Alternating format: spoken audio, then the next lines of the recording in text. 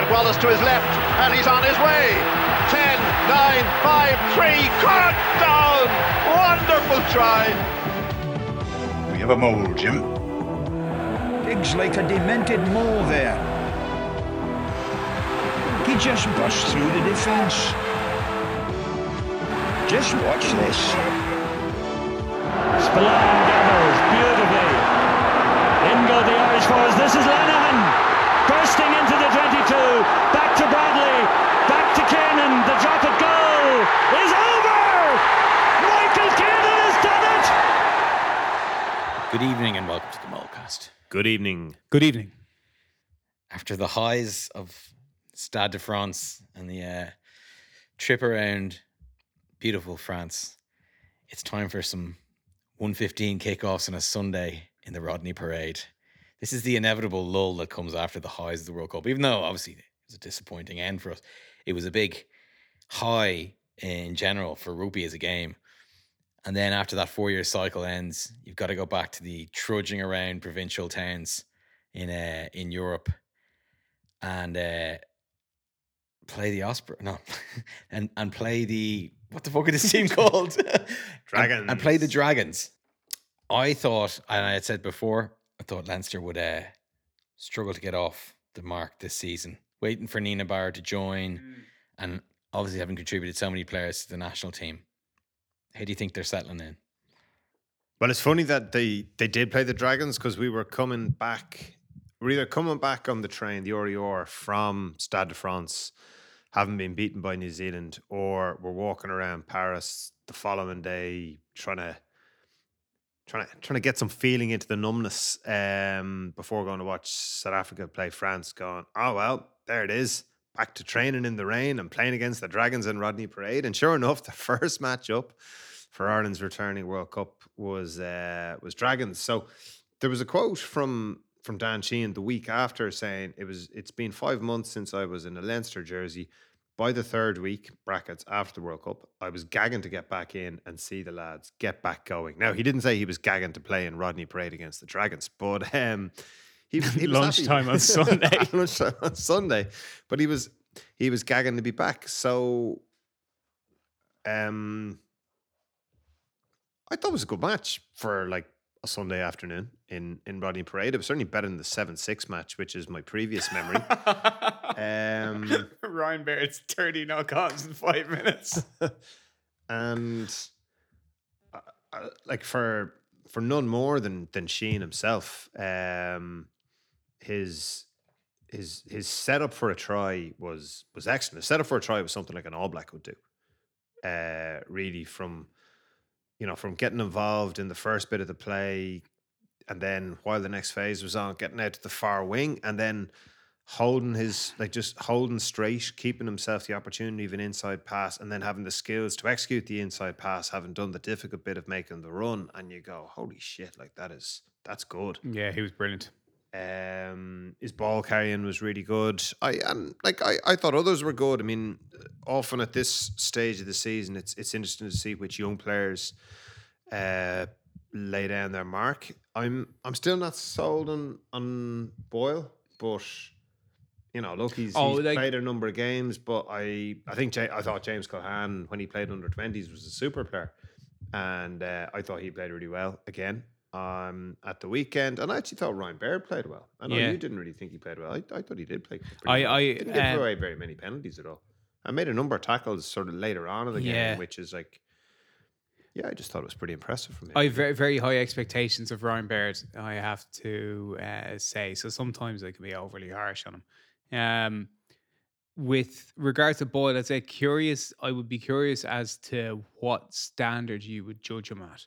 Do you think, it's like when people journalists are asked to give marks out of 10, the marks out of 10 articles, which, as you know, I really dislike, because my query is always, well, what do you mean 10 out of 10? Do you mean you're marking against the best player, the best performance by the best player in his position in that year, or a mark out of, versus his own best performance, or a mark out of 10, like, what does that mean? It's almost like it's just made to fill up one side of a page. Yeah, but it is, But that's my query, because I think Boyle, while I think he's been good, but again, I would hold him to a high standard, and like I think he's been good, and it's been a very useful time for him, and he's taken real advantage of it. Like Leinster have three or loose heads injured at the moment: Cian Healy, Michael Milne, Ed Byrne, and another one on international R&R in Andrew Porter. So they're missing their first 4 choice loose heads.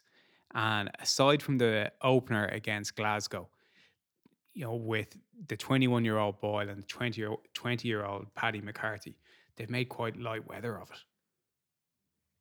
Yeah, they have. I saw Boyle play for Michaels against Blackrock, and it was a match I was going to watch.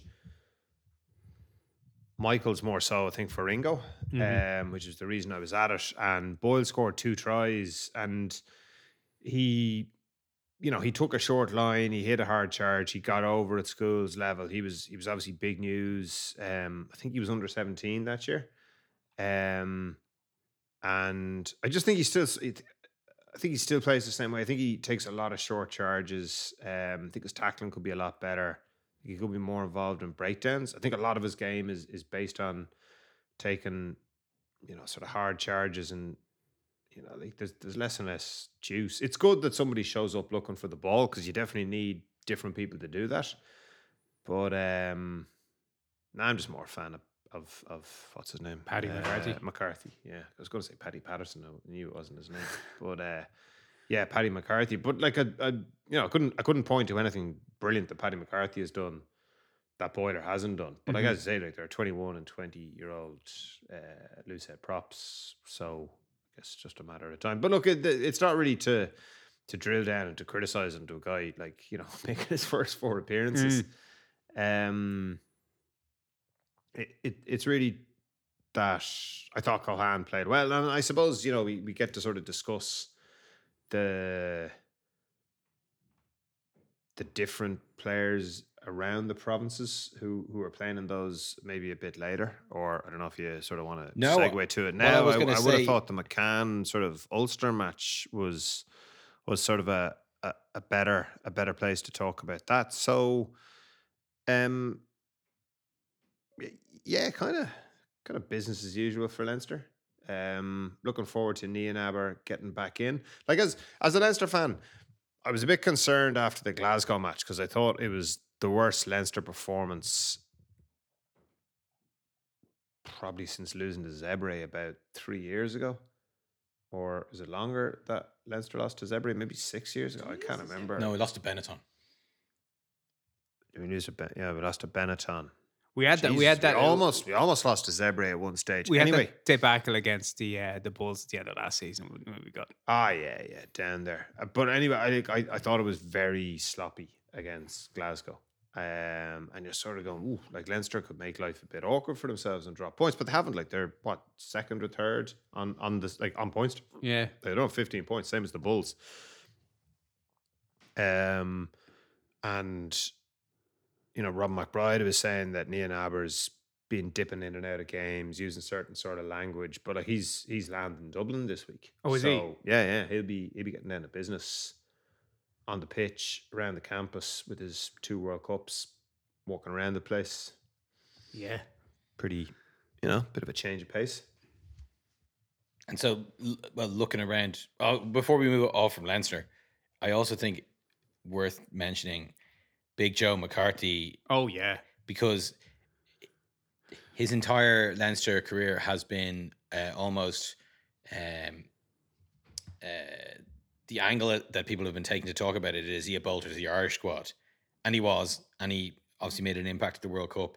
But now he's going to be like, this guy's going to throw his weight around all season and become a regular, big, huge, arst second row, throwing his weight around in the Rodney Parades and the Parky Scarlets and all the other venues that Leinster will be going around to on Sunday lunchtimes.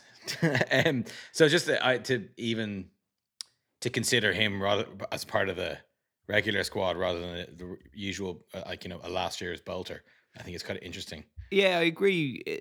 Because he had a really good start to his career, not last season, but in the second part of the season before. He played number of games. He was even on the I think he was on the bench for all three of the Heineken Cup knockouts. And then he missed a lot of last season. And I think he played against Munster in the league semi-final. But that might have been his first game back or his second game back after Jesus not being available for selection. So last season sort of didn't really happen for him. He played against Australia. It's my memory. He got capped against Australia, or was it against Fiji in November? Then he missed the entire Six Nations. And you had, in the last game against England, you had Ryan Baird starting in the second row and Kieran Treadwell on the bench. And then he got into the World Cup squad and performed extremely well against Romania and, played in a World Cup quarter final off the bench for 20 minutes or something. So he has had this funny career in which he's played very few games for Leinster. Not that he's a super experienced Irish international, but a lot of his exposure has come at test level. The query, I suppose, is is he going to be a guy like James Ryan, who is as much an Irish player as a Leinster player, or will he get sort of a full season with Leinster and play 18 or 19 games, which I'd like to see. I think it'd be good for him, certainly be good for Leinster. Now, around the other provinces, sorry, just before we move on to Joe McCarthy, there's a guy called Ray Ridge who writes in the 42 comment section, and he's a shit stirrer. He's always kind of goading people about how Ireland get knocked out in quarterfinals and what could you expect. But he made a comment that sort of struck me, that McCarthy gave away 4 penalties in the first half, and I was like, shit, I didn't notice. Maybe he did. Because normally if guys get up to 4, I sort of go, fuck's sake, Jesus Christ, stop doing it, will you? But at the same stage, McCarthy did give away a few penalties, and it's kind of hard to fault him. It reminded me of an interview with an English football manager a number of years ago, where he talked about joining a new club who were in, threat of relegation, sort of, past halfway point of the season. And he just looked at them and he went, neither of his centre-backs have been booked at all. And he was like, for fuck's sake, no wonder we're in a relegation dogfight. Like, you're meant to be stopping them score. You don't have to stay within the rules to do it. Like, pick up a few yellows. So it's kind of good that if you've got a second row, he is putting his weight around and he's kind of testing out the boundaries, particularly if you're in a situation where you're going to win the match anyway. Like, it's not necessarily something you want to do in the last few minutes of a Heineken Cup final. But I thought the amount of contestable sort of action that Leinster showed as a whole in the breakdown was a real part of what the Saffas called the Irish style. And I guess, again, something that we pick up a bit more in the Derby match when we talk about it. Well, let's talk about it right now. I was going to say, as we move away from Leinster, who else is sticking their hand up from that big bash at Open Ravenhill? Which I have to say, I was fully expecting Munster to win that. I thought, I don't know, I just thought they were on the up, and I thought Ulster looked a little sad. But it turned out they just needed a fiery derby to get their motor started. I thought Munster would win it as well, and I guess that so first, where do I start? I'll start with the Irish style. I thought that, again, the breakdown was really well contested by both teams. Now, I'm not a fan of Frank Murphy at all, and I'm certainly not a fan of him when he refs Munster matches. But I think it was Leamy was commented on. I was a bit confused on what was going on at the breakdown, and you go, well, Dennis, it wasn't just you.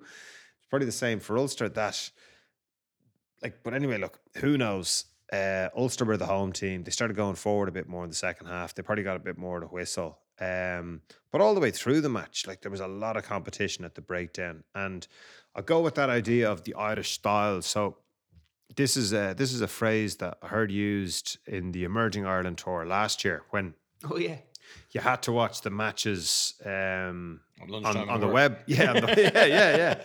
On the web broadcast, I'd like, Thursday coming from Africa, sort of buffering away and freezing. And it was all Safa commentary, So they kind of had their own pronunciation of Thomas Ahern, but they talked about the Irish style, and it really struck me for a number of reasons in no particular order that like the Safas loved their rugby, and Their commentators are really good. Are really into it. Their commentators are really good. Like they're like a few guys having discussions. There's like this one guy who's knowledgeable having a discussion with another guy who's knowledgeable with another guy who's knowledgeable doing a bit of colour on the touchline or something like that. But like they're not padding it out. No. And that famously Colin Mead said that when you tour South Africa, like it's a great place to play. Like the weather's great, the pitches are great, the crowds are great.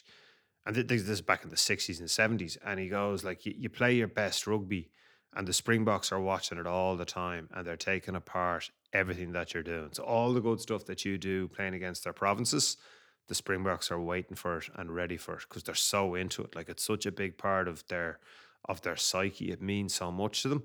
But they really talk about it and they analyze it. So the fact that Ireland was on their radar was like a mark of respect. And then the fact that they'd identified the Irish style as opposed to the way the Kiwis played, the way the Safas played.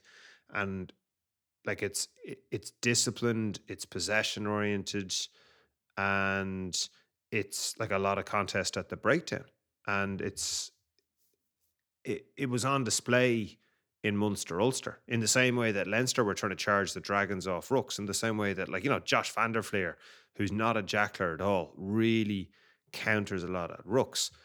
And within that Irish style, I thought there was a lot of it just struck me the amount of young lads who were playing, and you sort of go, geez, like a few years ago, it would be that you'd see a good guy at under 20s and you'd have him marked and you'd be waiting for like when he's going to make the breakthrough, like, and kind of waiting for him to make the Irish team because like our game is predicated.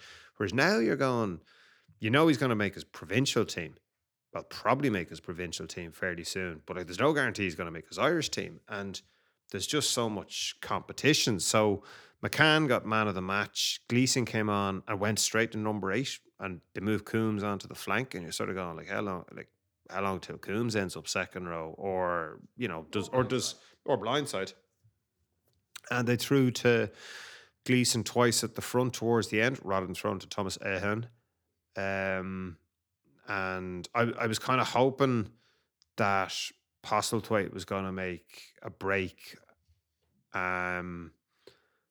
put 30 or 40 meters together, or, go through a gap and commit 2 defenders. And like he had a very quiet game.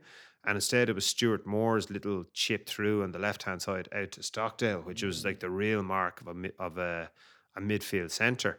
But even with that, you sort of go, well, shit, like this is Ulster need, like obviously Stuart Moore to play better. And maybe Postlethwaite is putting the pressure on Moore, but ultimately you'd hope that Postlethwaite and Hume have a real proper rivalry for the Ulster jersey that will push one of them to be like a proper test quality centre. Because, a lot of stuff was said about Hume last season. 2 seasons ago. But you kind of get the feeling with Ulster there's a bit of a cosy club there because there's not enough pressure on their anointed stars. And it's been like that forever, really.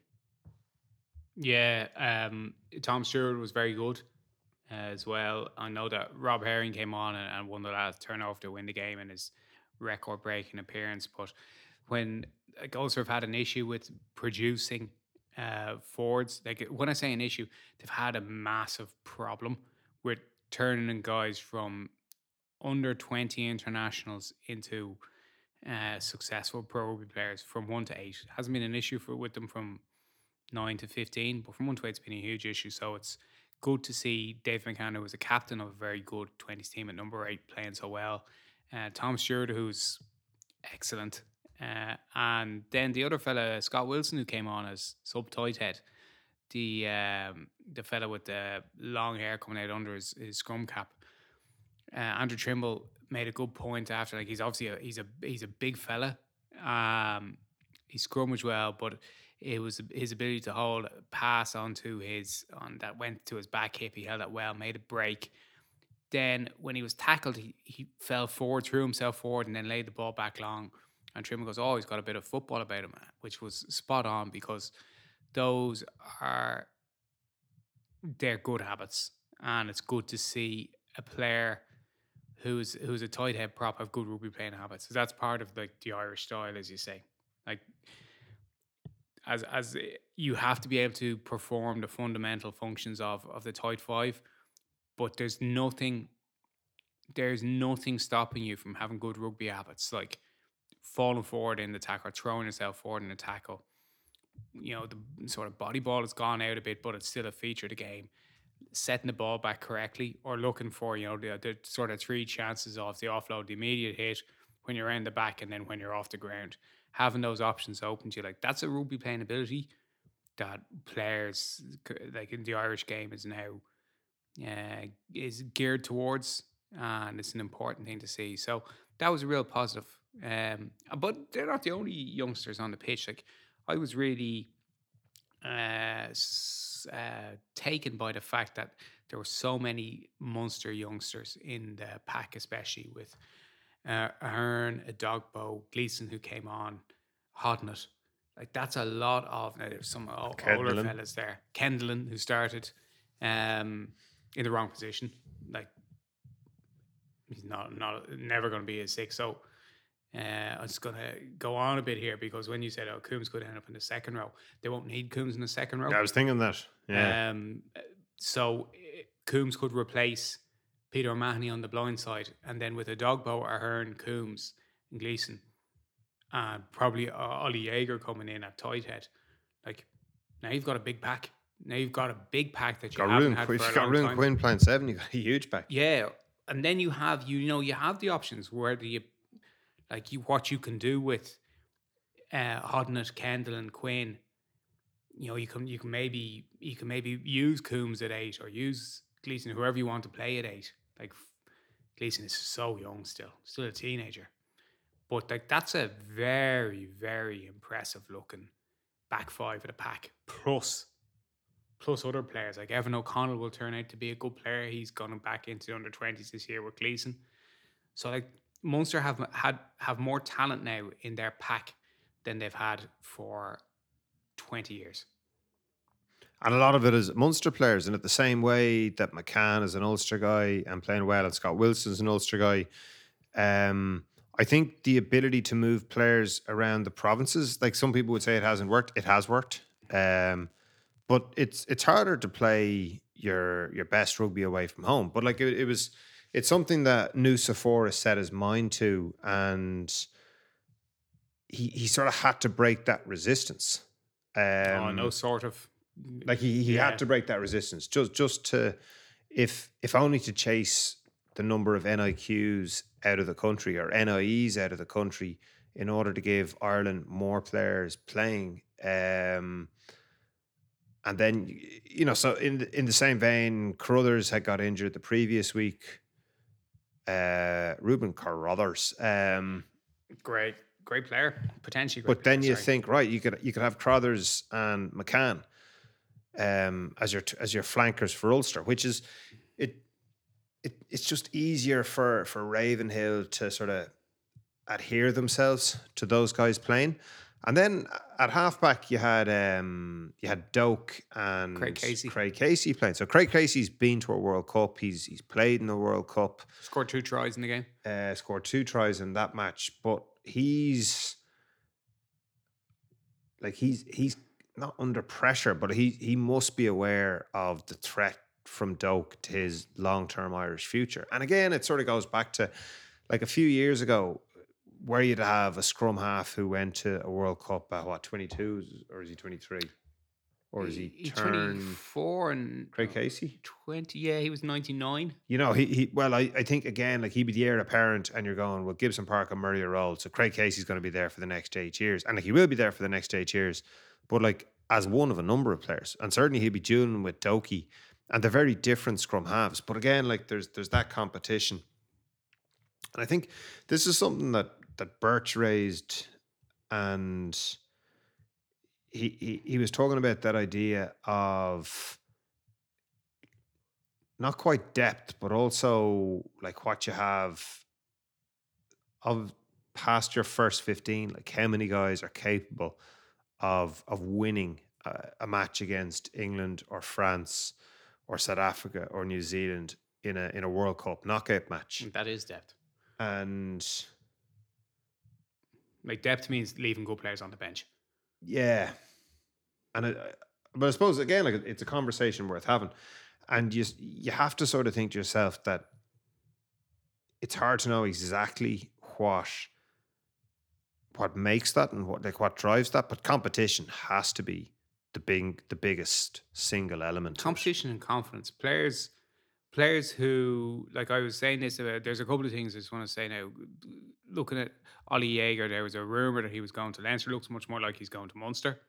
If he is looking at Leinster, he's looking at Tadhg Furlong having just been on his third straight. Since they started picking a World Rugby Team of the Year 3 years ago, Tadhg Furlong has been the tight head in every single one of them. So it's him and DuPont are in that particular position where they're the only three players who've been on the team 3 times in a row. Jaeger is looking at that and going, even though Tadhg didn't play that well in this World Cup, I'm not getting to play big games ahead of him. Plus, I think Tadhg turned 31 yesterday or today or a couple of days ago, whereas Archer turns 36 in January or Feb. John Ryan turned 35.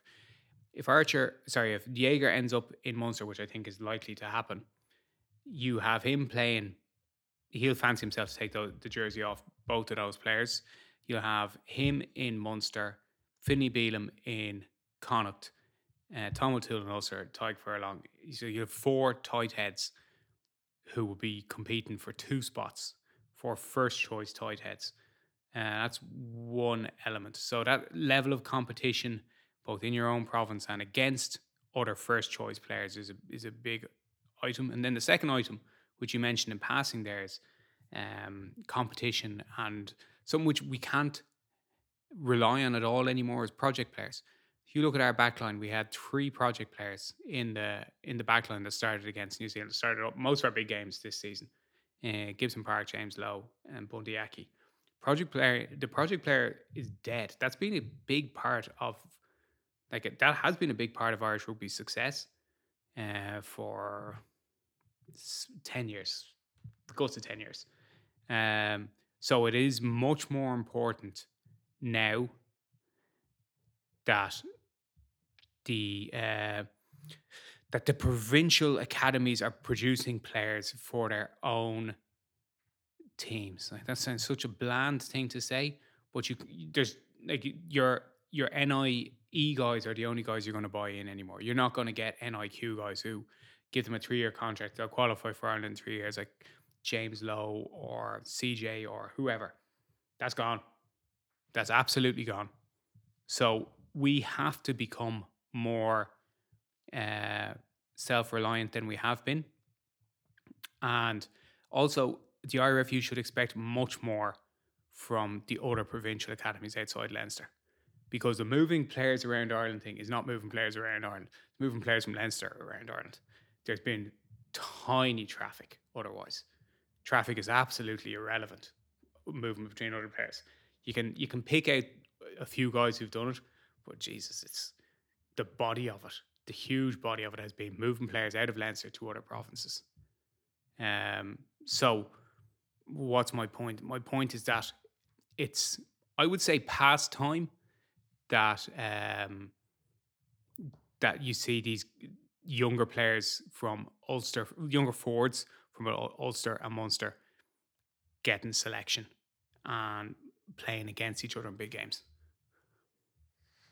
And with that, we talked about Cohan earlier, talked about McCann, talked about Gleeson, and then throw in Ryan Baird and throw in Ruan Quinn, and you go, there's a rake of guys who are like 23 and younger, all of whom are playing at the weekend, quite apart from like Keelan Doris, quite apart from Josh van der Fleer, who's got another few years left on him. And you go, like, quite apart from whoever else is going to come up in the next tranche of guys, and you go like, that's proper competition. Like Yeah. there's serious ballers there. And Like, you're Deegan and Coombs who can still, like, there's no reason why you shouldn't play your best rugby when you're 26 through 29 as a back row.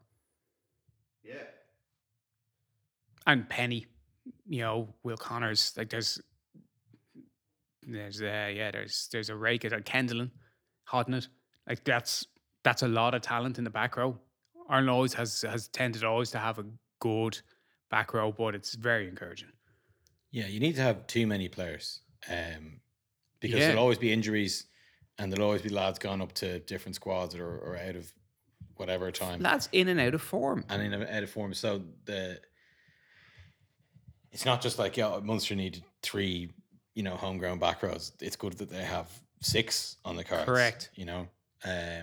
And yeah, I think It pushes guys to go deep as well. Yeah. Sorry to cut across it, because ultimately, like the fact that there are other good players by its own, like that isn't going to make it isn't going to make any one of them a good player on its own. Like somebody from those, or 2 guys or 3 guys, have to decide that I am going to make this. I'm going to do more. I'm going to do it more regularly. And the phrase that I remember, or the story that I remember, was when Alan Ryan came back from Wasps, where he'd been strength and conditioning coach, or he was the strength and conditioning coach with Craig White, and they were European champions at the time. Was he said that Dawson was there, Delalio was there, and that towards the end of the season, because I was saying like, geez, you guys really like timed your run well, like you look like you knew you're going to be the fittest team at the end. I said, yeah, we did, and we planned for it. But he also said that Delalio would sit down in the playoff matches and say, well, look, guys, I haven't had a particularly good season so far, but we're playing Leicester today and I'm going to be the best player in the pitch. And then he'd go out and he was the best player in the pitch. And like he said, Matt Dawson was the same. He says like that he would address guys beforehand and say he was going to play really well in this match, that he was really up for it. And then he'd go out and do it. And it goes back to that confidence piece as well. But like, you have to train so hard. You have to dedicate yourself so much to get to that place where you know that you're better than everybody else, and then you become better. Like it's this sort of, but like you also have to train hard all the way through when you're doing it. But like once you're really good, you can play really, really well. And that's the other thing that I took from the match on Friday night, was Rob Herring's interview afterwards. And he was going, oh yeah, like it's disappointing, we didn't win it. And you're sort of going, holy shit, like they really thought they were going to win it. Like, they're back playing domestic rugby now, but like they expected to win it. And you sort of go like, it was real. And then you go like, all those guys are coming back into their provincial. They got knocked out of the quarterfinals again, but they got knocked out in a different way, which I think anybody who's reasonable could have seen. But then you're going like, they're all coming back, bar Sexton, bar Earls, into dressing rooms with that level of expectation. And if you can't see it, you can't be it. But like you're there looking across, like Tom Stewart must be there looking across going like, if I want to get a first choice hooker spot, like I've got to get past Herring. And Herring has gone, you've got to get past me. And Stewart's going to go, well, what am I going to do about it? And that's one of the things that makes the difference. So like I've got to say, it's very encouraging for Irish rugby. I agree 100%. What you were saying as well about the depth doesn't mean anything unless what exactly did you say? I thought it made sense at the time. It was like it's not on its own, like sort of. So from a kind of like, say you've got 10 players who are competing with each other in the back row, that doesn't make necessarily any one of those players better. Like somebody has to make a decision of those 1 or 2 guys have to make a decision that they're going to train harder, they're going to train smarter, they're going to put themselves into a darker place before they recover. And like the example that I was thinking of was Josh van der Fleer. Like looking at van der Fleer when he's under 20, he wasn't even the best open side in his under 20 squad. Like Dan Levy was. And granted, Levy got injured, so like we'll never know. He missed 2 World Cups at his absolute peak. But nonetheless, Josh van der Fleer was World Player of the Year.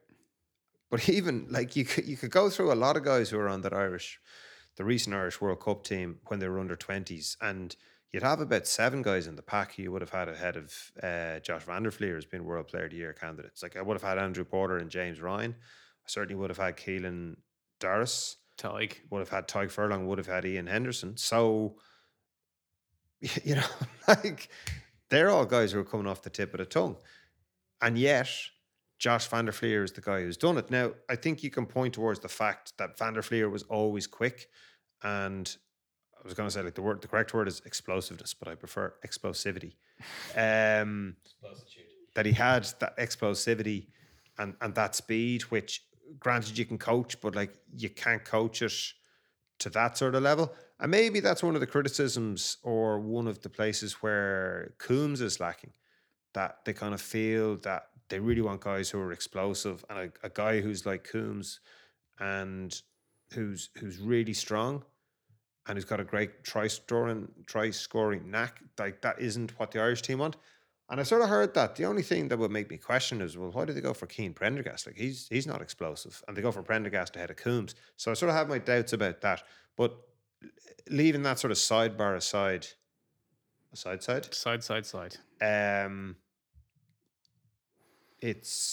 It's kind of a matter of like who really goes for it again and again between and again and like again, and like just doesn't relent between like, Quinn and Kendall and Hodnett, who are, you know, Hodnett was in the 2019, I think Kendall was 2021, and Quinn is 2023, and so like there's 2 years between each of them, and you're going, well, there's only one open side on the pitch. Which one of you is going to go out and be it? Like, and even thinking back to like Richie McCaw's Chasing Great movie, we would have talked about that a few times, about just like how he doesn't seem to do anything special. He just does it all the time. But there's also a few like YouTube documentaries about the Franks brothers, and you go, Jesus Christ, these guys are so dull. Like, so dull. They just go and they do Olympic weights. Since they're about 9. And they blend food, and they have beards. And you go, like, this is just so monotonous and boring. Like, you know, the voices don't move. But they've 2 World Cup, like, 3 World Cup winners? Yeah. That's like, I mean, they've got multiple Super Rugby winners. And you're going, well, like, who's laughing now? You know, it's the Franks boys are. And, like, it's not all that it takes, but just sort of, like, that's what it takes of just again and again and again. Just relentlessness. No self-pity. Absolute, like, so many max efforts, whether it's your Olympic lifts, power lifts, training, doing the shit that props hate, running to get fit, getting better as a catch pass, never pretending that you're never injured. For the Franks brothers, like never. Like those guys were such. I remember seeing a documentary, a CrossFit documentary on them actually. And like that was like, I was like, why did you choose these lads for fucking CrossFit? They're boring.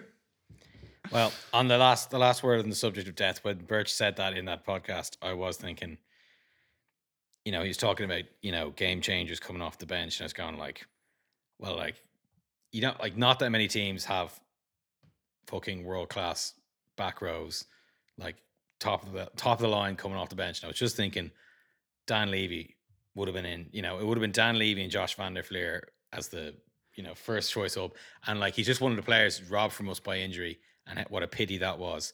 And, you know, I thought the comparisons between like people like Dion Fury, who ended up winning a World Cup, like by fucking throwing shit throws, you know, for 79 minutes, like in spite of him. And then like, I didn't like the fucking post rationalization of, oh, we need players like him. We don't need 35-year-olds. Dion Fury has a fucking massive heart, in fairness. Yeah, no, I'm sure he does, but it's not, that's like a team that wins 3 games by 1 point. That's like, no, well, it's not like Dion Fury is not like they just won 3 games by a point. That's what happened. It's not like we need 35-year-olds who suddenly figure out they can cover at 7 and 2. No, it's like Dion Fury. Like I think that's like, he's such a success. Like he's an undersized everything. In South African rugby, it's amazing. Like I still would say that their bench this time in this World Cup is significantly worse than their bench in their previous World Cup. Significantly worse. The only position they're stronger in is sub 9. You know, they were so strong in all the other positions previously. Like, Quagga Smith is a good player. He's like, and he played really well in the World Cup off the bench. Furry played amazing well off. Like, I've seen Furry play a load of times. Like, he's a good tidy bits and pieces rugby player, and he just played like so inspired in those games when he came on. But he's not a fucking superstar of the game. That he's going to swing the match. I think this is the bit that it goes back to the intangibles conversation we were having before, and it goes back to Razzie's just rugby savant, as opposed to people savant, as opposed to Joe, who always struggled with selection. That I would contend that I think Razzie looked at guys and went, like, he's got this incredible heart. He has this like, I'll just call it heart. I'll call it ticker. Like, it's probably the most important thing when you're picking a team, that you go, has he ticker? It really is. And you sort of go, like, catch, pass, and the rest of it, that if you've got like 15 guys with heart, you can make them good. even if they can't fucking catch the ball, you just kick the thing away and like just tackle the shit out of it. Like, ticker is the most important thing. And obviously to win a World Cup, you need more than that. Like, you need a different range of skills. But there is part of me that goes, like, look, Eddie Jones took off that big Saracens lock, Nick Ezekwe, after like 25 minutes. And like, it was kind of, you're going, oh man, it's a comfortable watch. And you're going like, well, you picked him, Eddie. Yeah. But again, you're sort of going, whoa, like, would Razzie do the same? And then you saw Razzie taking off Manny Libbok breaking his heart. Like, after 30 minutes and then dropping him, and you sort of go, he sure would. He sure would. You know, so part of it is just like, who can do it for you on the big day? Like, who's got the big moments? Because, like, look, this podcast has long dead of Peter O'Mahony, but other people who'd be less jaundiced or more biased towards him will go, they like O'Mahony. He makes big plays. And you have to, at some point, step back and go, well, we were wrong about that, because he does make big plays, and he's been picked nearly 100 times. Well, 100 times, 100 games, you know? So, like, again, shows what we know. So anyway, the ebb after the flow of the World Cup is a good time for young Irish players to stake a claim to the next part of the great Irish rugby narrative that's being forged here. But it is a brilliant time, and it's good to see it. It's good to see it panning out so quickly in front of us. Like, Boyle and McCarthy are, you know, like, standout age grade players, really big prospects. Loosehead is a weak position in Irish rugby. Like, this Six Nations is too soon for both of them, but I would expect it only to be probably maybe 2 tournaments too soon for them. We've South African tour, which is going to be a tough tour in the summer. If that was an easier tour, one of them would be on that. Yeah. Now, one of them still might. Some of the fans not happy with that. Someone needs to stop him. Referee blows for half-time. the next big question is, can we replace the Newport Gwent Dragons with Portugal in this league? Fuck yes. Like, that's because I was bitching and moaning and whining and complaining. Like, I think the Dragons should have been wound up years ago. Newport isn't a big enough town to support a pro. It's only 30 kilometers from Cardiff. Like, it's literally down the road. The Dragons have been a dreadful team for 20 years. They don't get many people through the gates. I think Newport I know that Newport has a proud rugby history. Newport RFC. Just go back to being Newport RFC, in my opinion. Like, they're a fucking rubbish team. They're not a good organisation. I don't know if anybody from Newport listens to this. That's my opinion. And every year, bottom 3 in the league. every year. Welsh rugby can't really afford them. Wales would be stronger if they had 3 teams with 3 better teams and less of a wage bill. You'd still have the same wage bill as you have for the 3 teams. Like, you just have better players in those 3 teams. Like, to me, it's a no-brainer. Like, I would definitely be looking to bring in attractive holiday venues as our other teams. Portugal, Spain. Let's go and play. Let's go and have trips to Lisbon or Porto, Madrid or Bilbao, instead of going to Newport. Like, and those are entry routes for those whole countries to have stronger rugby infrastructures rather than have a rump team in Wales, which has been a money leech for 20 years. Like, it's genuinely, it makes so much sense to me, and I'm sure you could make an argument for Newport, but it's not going to convince many people. If you're in Newport, you're automatically going to be convinced by it. But if you're making a call for this small town in Wales, this market town, which has a pro rugby team which is consistently last, and saying it's really important that this is still here, you go, it's not.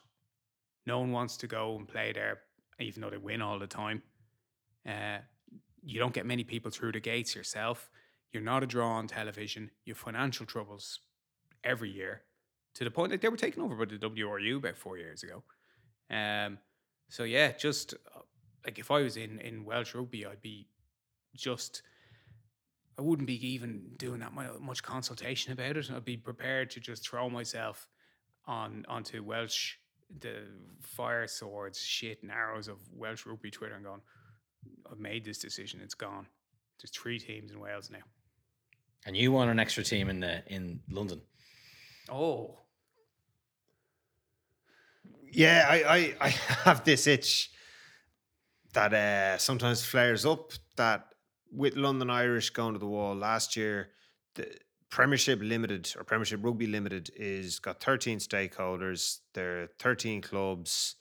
London Irish are one of those clubs. There's a scarcity to it, and just if you're Irish rugby and you're looking at the fact that we're producing so many players, like, what are we going to do with the surplus players? You go, well, like, owning an English team, them playing in the Premiership, them playing in London, in this enormous megalopolis where you can really, like, first of all, you get exposure for the players that they're playing games. Then you've got a choice of, right, like, I mean, can we pick these guys for the national team, even though they're playing outside of Ireland? Or does it become a kind of like a Royal Antwerp where you send them over as that's your feeder team, and you can change their contracts? Like, you haven't, like, they all have 1-year contracts, or they've got 2-year contracts with an option on 1 year, that if they play well, they're going to be brought back into one of the Irish teams, something like that.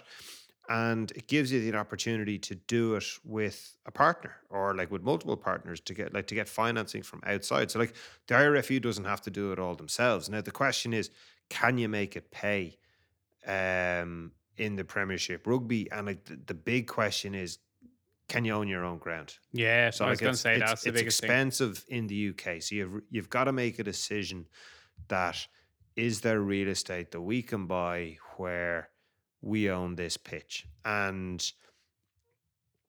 can you do it with a soccer club, or can you run the ground? I think you have to do it with a soccer club, and you sort of just have to figure out your scheduling, that you're going to play your home games when you play your home games, and like the soccer club are going to play their home games, and that's going to give you either rent or can you do a Jackie Lorenzetti and make it into a concert venue, and, like, just have stuff on during the week, and like have an artificial pitch, and have enough footfall going through there that the ground pays for itself. Now, there's rules in the Premiership about how many sort of non-England qualified players you can play, and those have changed since Brexit. So, like, you'd either you kind of have to get a dispensation, I think, from the RFU or the Premiership Rugby, whoever enforces those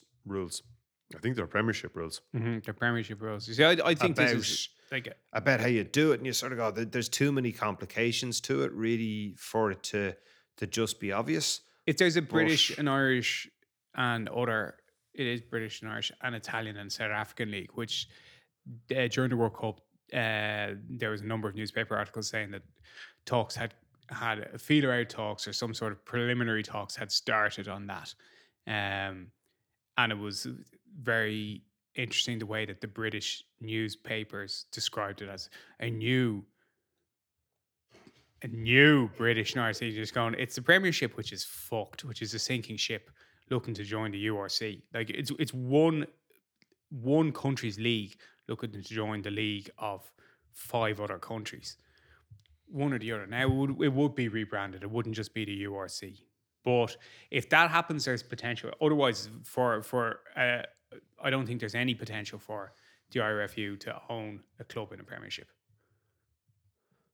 There's probably too many hurdles to go past, but you can see how something like that would work. Now, go another way. Go south and say, could like the IRFU stroke Portugal stroke a wealthy benefactor, a cartel of wealthy beef farmers. The cartel of wealthy beef farmers. Could they finance a club in Portugal? Could surplus Irish players go and play in Portugal? And be in the URC. And take the Dragon spot and play in that. And again, so there's a few different angles to how you could look at things. Certainly, I think that a team in Lisbon is more attractive than a team in Newport. Jesus, yeah. Like it's better for Portuguese rugby. It's better for world rugby. It's better for the league. It's a more attractive place to go. It's probably better for Welsh rugby that you lose a team. But it also then concentrates the mind and goes, look, guys, you're not owed anything. You fucked us over for the World Cup. You've been given this opportunity. All you want to do is play in a league with the English, right? They don't want you. Face up to it. You've ballsed it up yourself. You've actually got steadily worse year on year on year. And now you're going to lose one of your teams because Portugal's just more attractive. Yeah. And again, it's that idea of competition that you just go, we can't continually subsidize you. What were you saying to me earlier about if your league is the game, the NFL, or do you remember you were saying something to me there earlier? I spent a bit of time. So I was listening to the podcast, and usually it sends me asleep because I listen to it sort of late at night or in the middle of the night, but I actually listened to it in the kitchen and I heard myself saying about not being able to look at what the NRL do. And then I thought, it's bollocks, I must be able to look at what the NRL does. The NRL being the Aussie Rugby League. And there's a few things that they do. So they've 16 teams. They've got a free-to-air deal with Channel 9 that they've had for 30 years. And basically what that says is like they get a lot of money for that.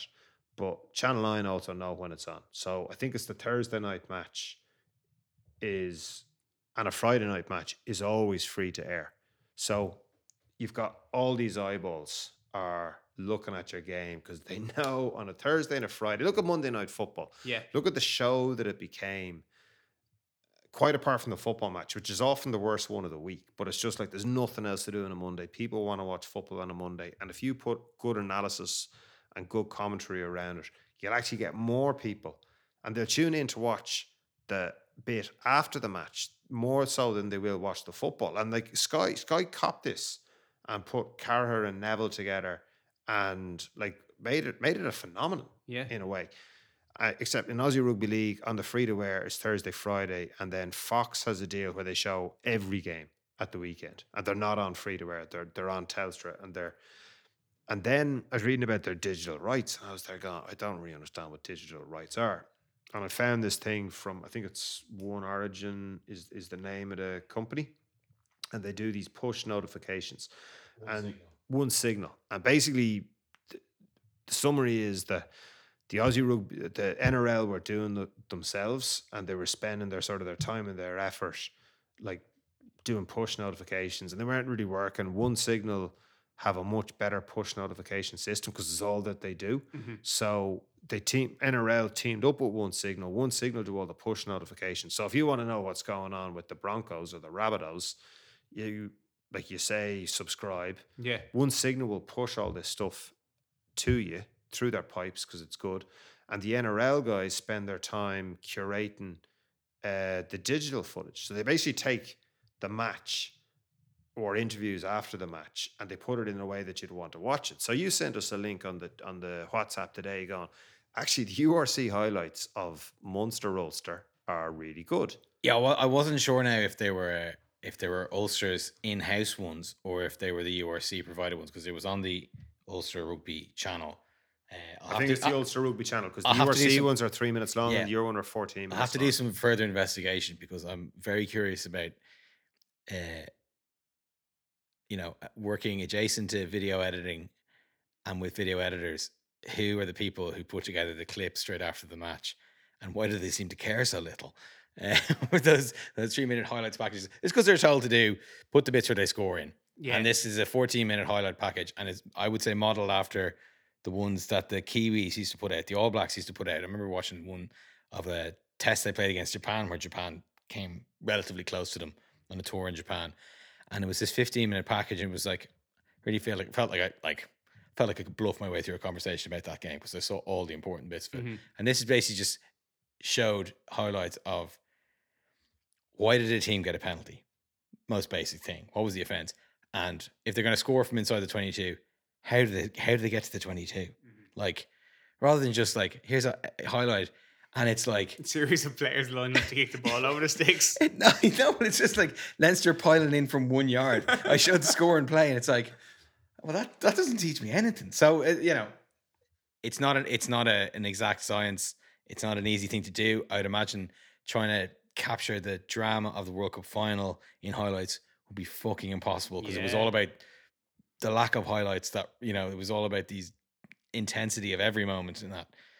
But I just thought that was good. I think there are ways to present it. I've been watching most of the NFL this season through 10-minute highlights packages where they don't tell you the score. You watch them on YouTube and you could go, that was a good game. Yeah. I saw the ebbs and flows of it. I got a gist of what happened on every drive. I didn't need to see the punts that weren't returned for more than 2 yards. Yeah. Or the ones that were fair catches or the ones that a lot of fair catches these days. So I guess then the next bit of it, then I read this other article. This is the Jemba analysis. So like I said, the NRL is 16 teams and they're looking to see to be put in a 17th team. And like this one's 108 pages. So I read the executive summary and a few of the blurbs, but they were saying, look, I'll quote it, like the number of fanatics, and then they give an asterisk. So a fanatic, so Jemba, who the guys, consultants who did this paper, measures passion on a 5-point scale, with those scoring 4 or 5 out of 5 classified as being fanatical about a particular sport. So it goes, the number of fanatics interested in a sport is directly linked to a rights holder's or broadcaster's revenue, with Jemba's data showing that fanatics drive more than 80% of revenues for major sports and leagues. And then it says the number of sport and entertainment passions Australians have today has increased by an average of 3.6 properties since 2011. Through the proliferation of digital technology like social media, the accessibility of global content, and the increasing quality of sport and entertainment products, consumers are now allocating their finite disposable time across a greater number of passions. Sports that have pinnacle leagues in Australia, such as rugby league, cricket, and Aussie rules football, have shown signs of declining passion amongst Australians. So basically, they're competing against the NBA, they're competing against Major League Baseball, they're competing against the NFL, they're competing against Premiership. But tennis is like the second biggest sport in Australia. Oh, wow. Behind Aussie, like neck and neck with cricket, behind the AFL. Tennis, and you sort of go, geez, like no one talks about tennis. But like it's the second biggest, joint second biggest. So that idea of the fanatics is, in order to grow your base, you have to be on free to air. In order to get the money in and to get a package, you have to be on satellite. Pay-per-view, yeah. Because you have to give them something to fill it, right? And you have to have one pay-per-view broadcaster, so you pay one subscription that you know you're going to get everything. Once you're into this stuff, then you want to watch it on your phone. You're going to watch it anyway, but you want to have the highlights curated. Like you're going to watch your team's matches, but then you want to watch the other 7 matches that are on in like 7-minute blurbs. So you can watch everything in an hour, and you can watch all the good bits of the league's roundup in an hour by watching it. Or over the course of And- Monday. And you know? do you know what? Like you will watch all of it because you're mad for it, right? And the Aussies, the NRL is only big in Australia and bigger in New Zealand, right? That like it's a great game. Like it's deadly to watch, but it's almost like a closed, like the league isn't the game. Whereas for rugby, like the peak of the rugby is the World Cup. So if you've got a guy like McCafferty who had good ideas, but as I said, like, you know, had shite execution because he's a smug xenophobe, that if you go off with your league and you go to a different broadcaster and you go against the big draw in your game, which is the international game, like it's not going to work out well for you. It just can't. You've put too many obstacles in the way. So what rugby has to do is grow the game. And What's that mean? maybe when I say grow the game, sorry, what rugby has to do is think coherently about how all the parts of the game fit together, acknowledging that the international component of it is the most attractive. So if you're CVC, who are the guys who own rugby, or who are the sort of the private money outside rugby, who have come in, you look at it and you go, it's miles more attractive a team in Portugal, in Lisbon, than a team that is just a shambles and a shit show of an organization in Newport, because nobody wants to go to Newport. They've had 20 years to be good and they're crap. And Portugal are like of the moment, but like people love going to Lisbon. Yeah. It's in the same time zone. This isn't like, oh, Georgia should be in the Six Nations. You go like fucking Georgia. Russia's closer than, like, fucking Moscow's closer than Tbilisi. Maybe not strictly true. But even if you try to fly to Tbilisi, it's fucking nearly impossible. Like no one flies into Tbilisi. Not from the UK. Like it was maybe like 3 flights a week from Heathrow or something like that. There's no end of flights to Lisbon or to the Algarve, right? So you're kind of going, but like this is what you have to do. And then it's then like, how do you market your game? Like what's your strategy for the game? How do you make it that it is a viable professional league? Like how is it that a country where rugby is big, where they've won the World Cup, where like there is real wealth there in England, is struggling to maintain this professional league? And you have to go, it's because they made an absolute hames of it. Yeah. It's because the league is fighting with the game, and you're going like, that's not going to work for you, lads. Like you've got to wake up and just acknowledge that you've made an absolute mess out of this, and see what works, because there is a product there. But you've also got to make a decision that like you're not promoting the league, you're promoting your game. And it's like, you're not promoting the Green Bay Packers, you're promoting the NFL. That's the key to it. You're getting behind the shield. Yeah. And I read the lead in the Media Olympique after France lost, the one that you brought home. And it's written in that fucking Media Olympique idiom. Like I had to, like it took me an hour to read the lead article, because I had to look up so many phrases, you know, in the French dictionary. You know, the fact you just like look at the pictures and make up your own words. You know, you know that's the way like Media Olympique is written. It was really good. It was like, they have such good writers, you know, but it was just pouring out of him. Like there's one part which is just mentioning us, to those who say it's only a game. He just goes, "Fuck you, it's not."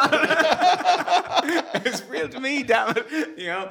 But he talks about in the like the second paragraph, so like right at the head of the article, he talks about the team which had so many, you know, the huge staff, really well paid. They had so many concessions from the club owners, and